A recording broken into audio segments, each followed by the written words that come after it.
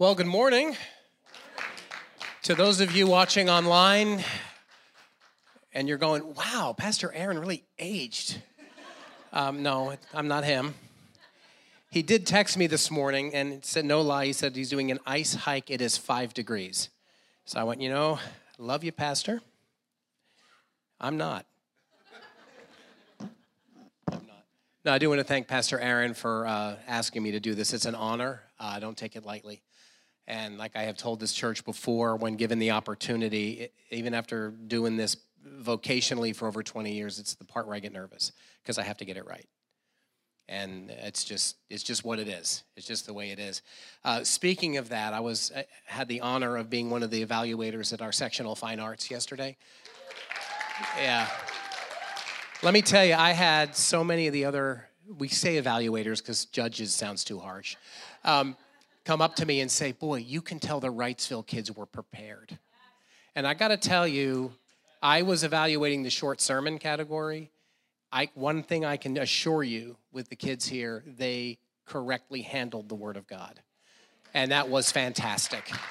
I got misty-eyed a few times. And also, an unsung hero, the person who has to coordinate all these evaluators and all the categories and make sure they run smoothly is our own Johanna Gardner, who I just realized, wow, people don't realize all that you were doing, Johanna. Thank you. And thank you, Pastor Chris. I know you poured yourself into those kids, and I kept throwing them candy. Because there's candy on the table for the evaluators, and I don't do chocolate, so he would sit there. And I'm not lying. Well, I'm excited to share the word with you this morning. It's a word that when Pastor Aaron a few weeks back had asked if I would speak, I knew what I was supposed to talk about. And then there were so many things that confirmed that.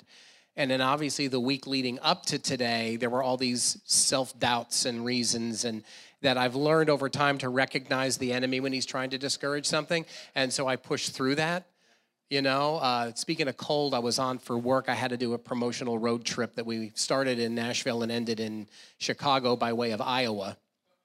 It was 8 degrees in Iowa, but it's in Iowa 8 degrees. There's no mountains.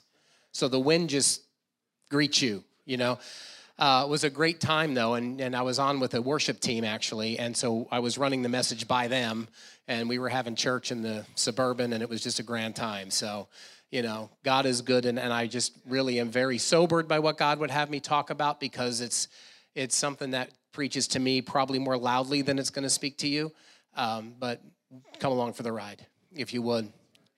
At some point in my walk with the Lord, I am really not sure when this happened, but a question began to nag me, and I don't know if that's ever happened with you, where you're journeying on with Jesus, and you got your rhythm, and you know what's going on, and there's just this thing that God keeps drawing you back to, and so I had to look into it. The Holy Spirit gets on a topic, and He just doesn't let it go. The question was this for me, and for others, of course.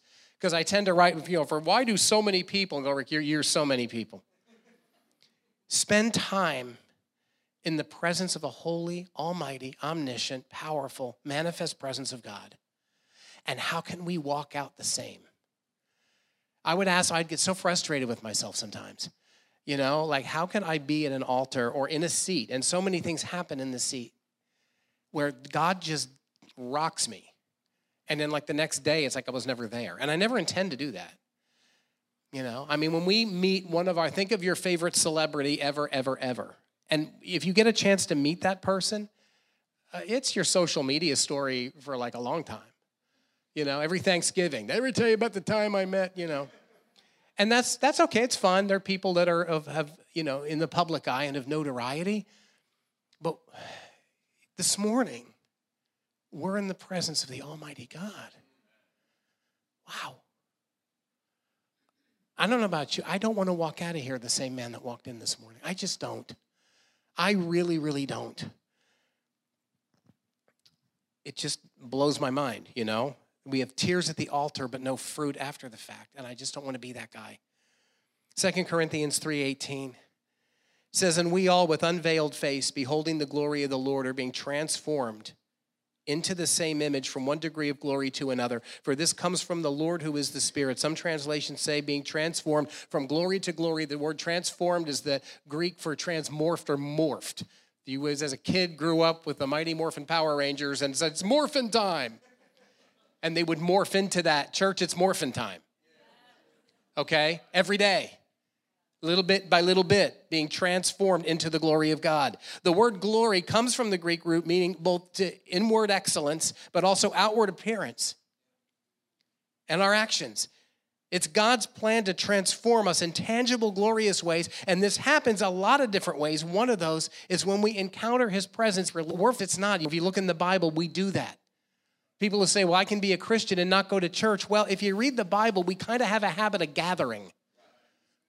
You know, I was listening to a teaching by a teacher, John Ortberg, and he said he went out in the South for dinner or for breakfast, and there was grits, and he goes to the Southern waitress, he goes, ma'am, what's a grit? She said, honey, they don't come by themselves. But he used that to teach. That's how we are. We gather. We do this. We get fellowshippy, and I made up a word. You know? It just happens. We do that. I love it. I love being with the body of Christ because when we're not with the body of Christ and we're out with the not body of Christ, it's not always very encouraging.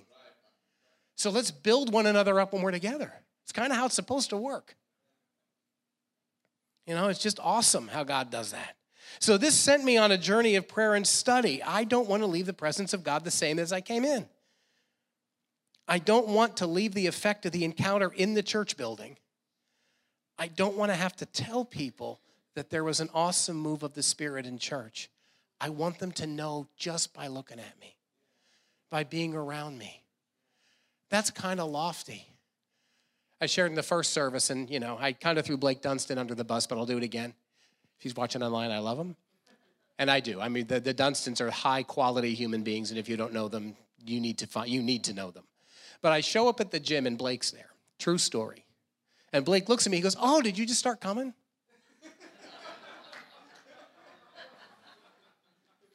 You know, no. Kind of been coming for years. But if you can't tell by looking, you know. And then he got all, you know, no, I didn't mean that. I just didn't know if you were a new member here. Then he starts, I could tell you went somewhere out. Dude, you lost it. You know. But I don't want that to be in church. Oh, you're a Christian? Really? I couldn't tell. There was a bumper sticker that was out back when I got saved, back in the dark ages, you know, when my birth date was in Roman numerals and all those fun things. And it said this, if you were accused of being a Christian, would there be enough evidence to convict you? And that really grabbed me 40 years ago, and it still grabs me today. I don't want to be in the presence of God without something being different. I just don't. It's not a selfish thing. You got to die to get there, and we'll talk about that in a minute. But, you know, we're in the presence of the Holy God. Like, think about that for a minute. And this is really, you know, it's not ego. It's just evidence. So this morning, I want to just look at some of the people in the Bible who had that kind of encounter with the Lord. And I can't go through all of them. It would be a very long series, and we would be here a very long time. Because there are so many examples, but just the ones that I felt the Lord would have me highlight, who had these encounters with the Lord. How did it happen? Why did it happen? What happened after it happened? See, if God's the same yesterday, today, and forever, and I don't say if, because he is, because he says he is, and that's enough for me, then, you know, we still need to have an encounter with him. We're his people. And he moves and he changes. The more than that, we need to have it. We need to crave it. And this is another thing that convicts me. Do I crave the presence of God? Let me throw this out with craving. We don't crave something we've never tasted. Friends of mine are missionaries in Cambodia, and they talk about, oh, I learned to like this food. It's really good. And then they described it. I went, buddy, it's looking at you. You know, oh, no, it's good. It's fermented, and you got to get it past your nose. I'm like, I grew up in New Jersey. I can get a lot past my nose. Yes, there it is. Maria's in the house. But I don't crave it because I never had it. If we're not craving the manifest presence of the Holy Spirit, let me challenge, when's the last time you've tasted? My prayer for the church, and I told Pastor Chris and I told Pastor Aaron, you know, when I was in vocational ministry, they'd say, Pastor, what can we do to be a blessing to the church? I went, show up and grow up. Be there. Crave the presence of God. Hunger for him. Don't check the Sunday box and move on. Go on the journey. It's fantastic. It is fantastic. The best place to start as far as encounters, let me get into those, is the first one in the Bible, and that's in Genesis chapter 1. Once again, there will be many familiar scripture references. Please do not shut your brain off when I read them. I do that. Oh, yeah, I read that. Ask God to bring something else out. It says, then God said, and this is verses 26 through 28 in Genesis 1, let us make man in our image after our likeness, and let them have dominion over the fish of the sea, over the birds of the heavens, over the livestock, and over all the earth, and over every creeping thing that creeps on the earth. So God created man in his own image. In the image of God, he created him. Male and female, he created them. And God blessed them, and God said to them, be fruitful and multiply and fill the earth and subdue it, and have dominion over the fish and the sea and over the birds of the heavens and over every living thing that moves on the earth. Right after God created man, he spoke. He said, and God said. The encounter was the first thing that happened. And what did he tell man to do? Enjoy creation, make babies, and take care of things. All right. I'm good. You know? The first encounter was an encounter of blessing and abundance. God wants to bless us. Understand that. And I have to be careful with that because some people could take that in too much of an extreme. God's desire is not to punish you. That cross shows us that the punishment's been taken. His desire is to bless us. And he wants to reveal his will to us. He's not playing hide and seek. He's revealing what he knows you can handle at the moment. Because what I've learned, if God just revealed the ultimate end game, I'd mess that thing up big time. Unless he gives us what we can handle. I've learned, even on this road trip I learned, we went from St. Louis to Des Moines. It's really, you don't need a steering wheel. It's fantastic. And we had these exits for certain things, and I'm like, we're going to get to the right destination if we just stay on the road. Elementary. You're going to get to the destination if you just stay on the road. Right? God's not playing hide and seek with his will, but he loves us too much to just give us the whole 9 yards. We're not ready to receive that. We have not grown. Our character hasn't matched our calling yet. So just grow. Just keep going. Grow up and show up. You know? Did you get that on a t-shirt? No, somebody didn't have to explain it. You know. Anyway. I'm sure that most of us know that not all of God's interaction was wonderful. If you know the story of Adam and Eve in the garden, we know it wasn't always wonderful. But in this first encounter, we see that man was given blessing and purpose. He went from being a being to being a steward of God's masterpiece. Mankind was changed with that encounter with God. Changed with the encounter. So simple. We've read it more times than we know, those of us who've been walking with Jesus for any length of time. But to realize something as simple as God spoke, and here's what he said. Went from being a being to having all those, blessing and abundance and dominion and all those things. This encounter gave Adam and Eve their reason for being. So much self-help stuff is out there, and I'm not knocking it at all. But we will truly find it when we encounter and commune with God. God will use those other things. Don't misunderstand me. He's first. First goes to him. Let's look at another encounter. And just so you know, I told Pastor Chris, I'm hoping, and you're going to, don't cheer too loudly. My goal is to just, the sermon part, to maybe end a little bit early so we can do this. Exodus 3, 1 through 6.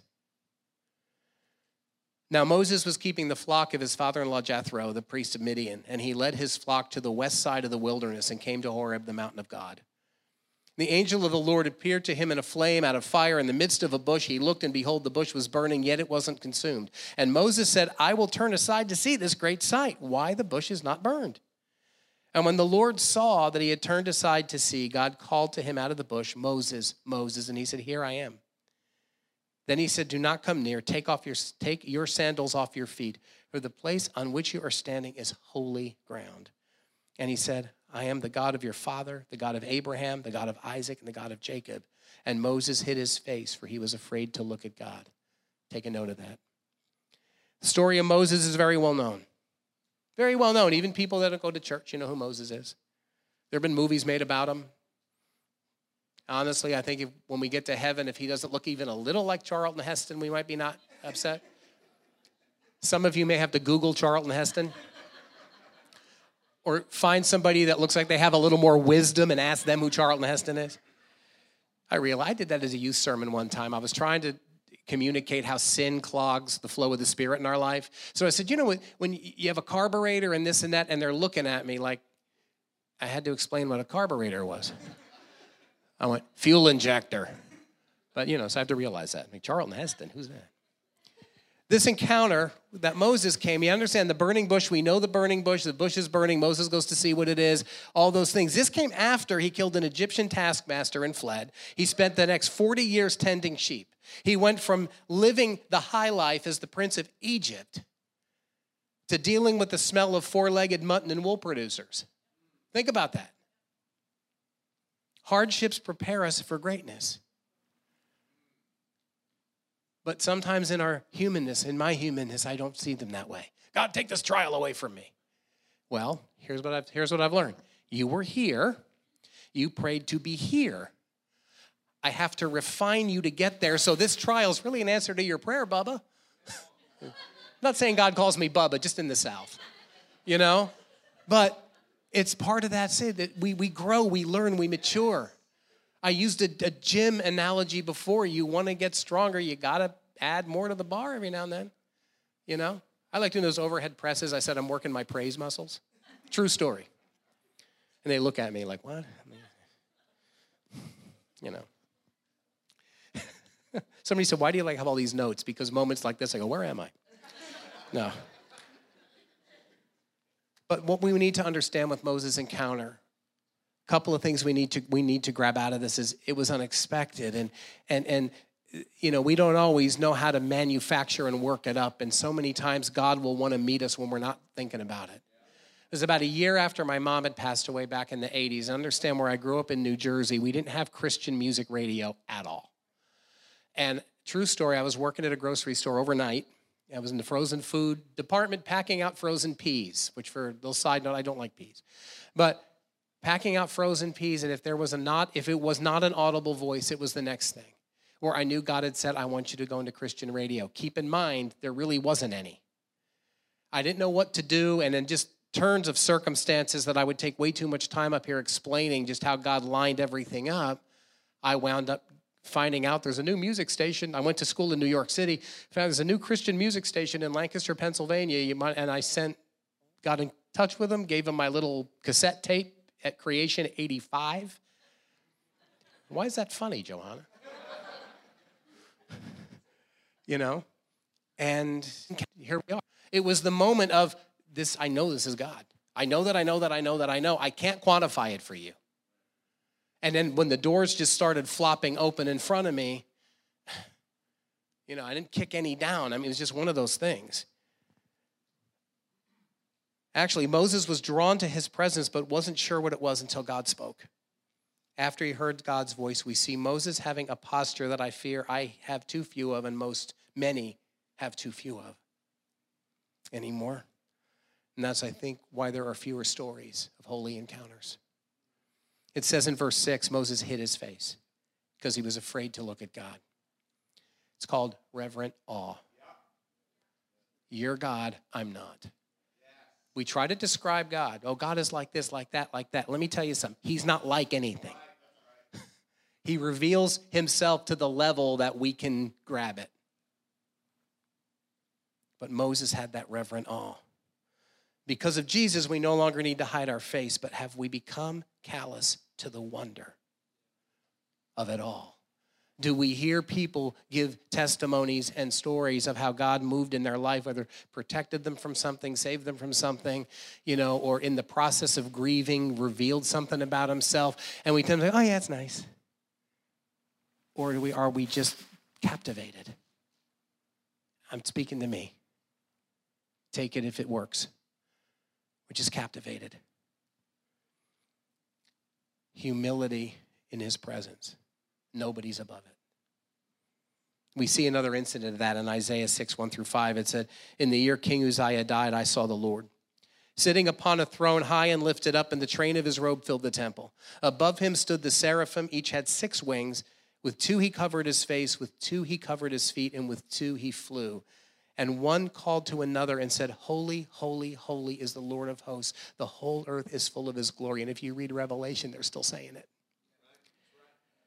And the foundations of the thresholds shook at the voice of him who called, and the house was filled with smoke. And he said, Woe is me, for I am lost, for I am a man of unclean lips. I dwell in the midst of people of unclean lips, for my eyes have seen the King, the Lord of hosts. Moses and Isaiah had the posture of humility. We put these men on pedestals, and there's things they have done that we should honor their walk and what we've learned. Don't misunderstand me.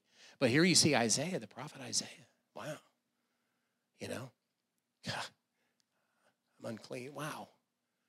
Reverent awe in the presence of a holy God. This kept them in the posture to be able to listen. This kept them in that posture to be able to listen. Their encounters with God changed the destiny of their lives and the lives of a nation. These humble men made plenty of mistakes. They weren't socially connected. If you read, especially with Jeremiah, known as the weeping prophet, and you read about the prophets in the Bible, we don't really read where they were invited to parties.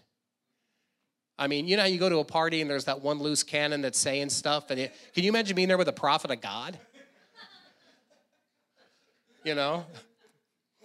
You didn't invite him. We're not inviting Isaiah to this party. No. You know? Not inviting Moses, you know, kind of thing. But they weren't of that social thing. They were very humble, and they had the task. You know, Moses' task was different than Isaiah's, but of being those men to lead a nation and to help build a nation and lead them into one led him out of captivity to the mountain where the presence of God was. The other leading them out of the captivity of sin in their hearts to be in the presence of God. These men of low places had an encounter with God that didn't just result in a feel-good moment. And don't get me wrong, feel-good moments aren't bad. God has made us to be emotional people, okay? I'm not knocking them, but I am knocking it if that's all it's about. You want your, you know, like I said, you get your dose of the ghost and then you're done. You know, there needs to be a change. I'm going to look at a couple more quick. John 1:35-42. The next day, John, that's John the Baptist, was standing with 2 of his disciples, and he looked at Jesus as he walked by and said, Behold the Lamb of God.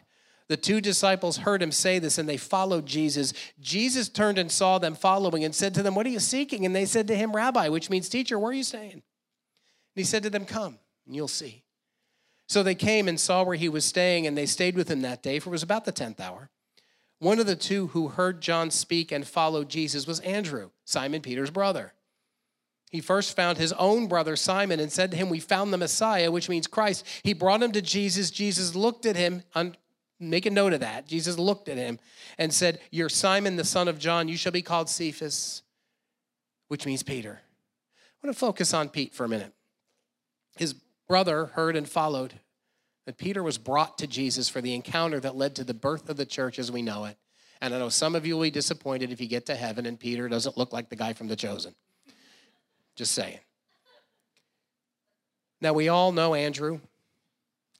As far as we know, we only know that he led this one person to the Lord. I wonder if he ever felt like a outreach failure, you know? Think about it.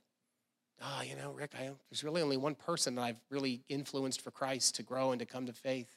But you have no idea what God's going to do with them. Don't you dare compare yourself with anybody else. God has not given you that mantle. He's given you this one. And you can get into places they can't. That's where the Bible tells us not to compare one competitive thing. Just exhale and be done. God, I'll follow you. What do you want me to do? Who do you want me to talk to? We don't have God's perspective. The encounters are Adam, everything. Now, before I talk about the obvious, I want to point out something that might seem trivial, but I think it's deeper than we realize.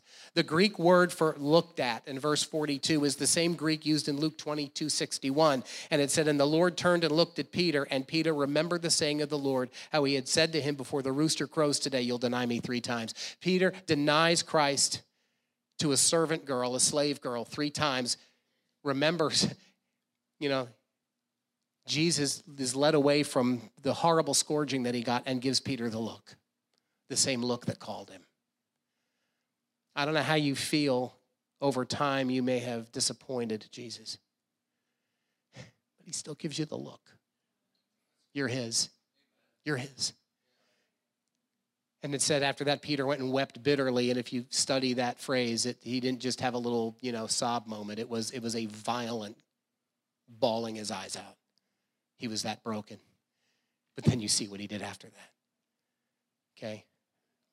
You may have said, Rick, I am 1,000 steps away from God.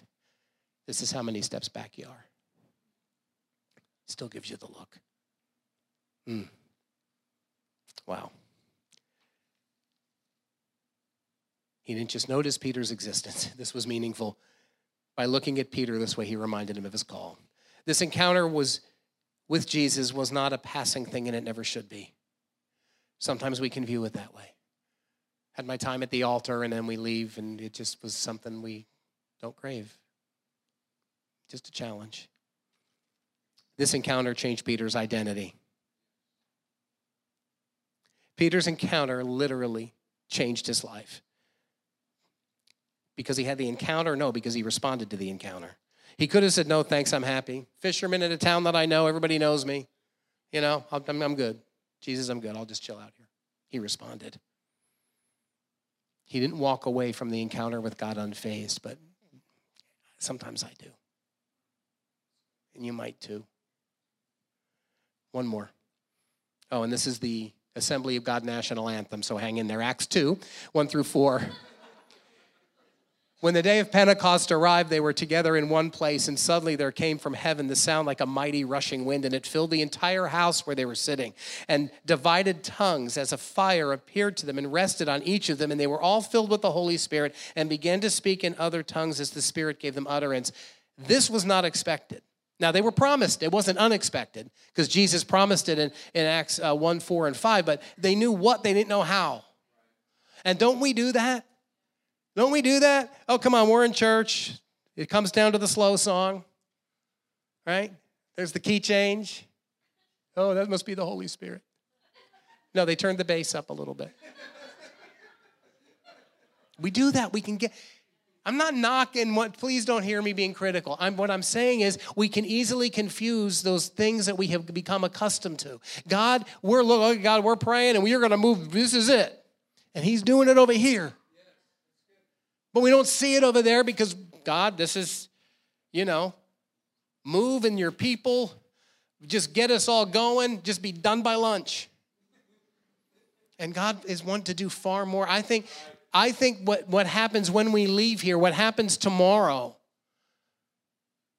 or when we come Wednesday night, what happens on Thursday, needs to be affected by what happened the day before, and then keep going from there.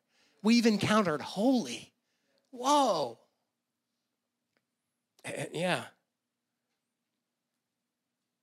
This encounter changed who they were, and it changed the way they were viewed. They were never the same. Do our encounters with Christ change us, or do they entertain us? It's a question. If they don't change us, then perhaps we're in the company of this last encounter. John 6, we read about Jesus feeding the 5,000. The crowds gathered and had their encounter. And after this, we read about Jesus walking on water, joining the 12 over in Capernaum. This resulted in the large crowd searching for him and finding him. Now, Jesus talks to them, and in verses 26 to 29, he says, truly, truly, I say to you, you're seeking me, not because you saw signs, but because you ate your fill of the loaves. Do not work for food that perishes, but for the food that endures to eternal life, which the Son of Man will give you, for on him God the Father has set his seal. And they said to him, what must we do to be doing the works of God? And Jesus answered them, this is the work of God, that you believe in him who he sent. He then goes on to give them a hard teaching about the cost of following him, and most turn away and leave. And that scripture reference of them leaving Jesus is John 6:66, if you want to look it up. See, it's fun to follow the loaves and fishes Jesus, right? We love a buffet. Think about it. This is where it's all about us. But those who have an encounter with Jesus for what's in it for them usually walk away when trials come. But those who yearn for an encounter with Jesus, to be changed in his presence and grow closer in their relationship with him, know that the testing of faith produces perseverance. That's how it happens.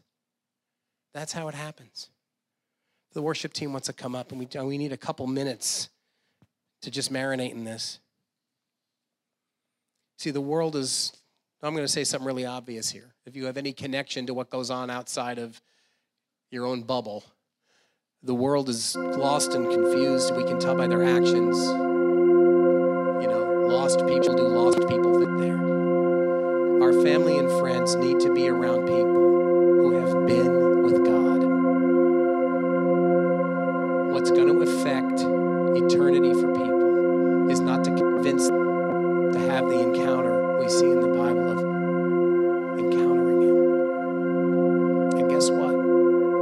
If you're saved, His Spirit lives in you. I don't know what Jesus are they going to see. Look in the mirror. Oh. It happens when we encounter Him. Yeah.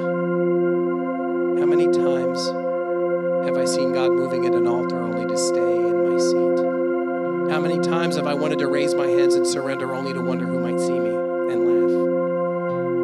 How many times have I wanted the prayer time to end so I could go eat?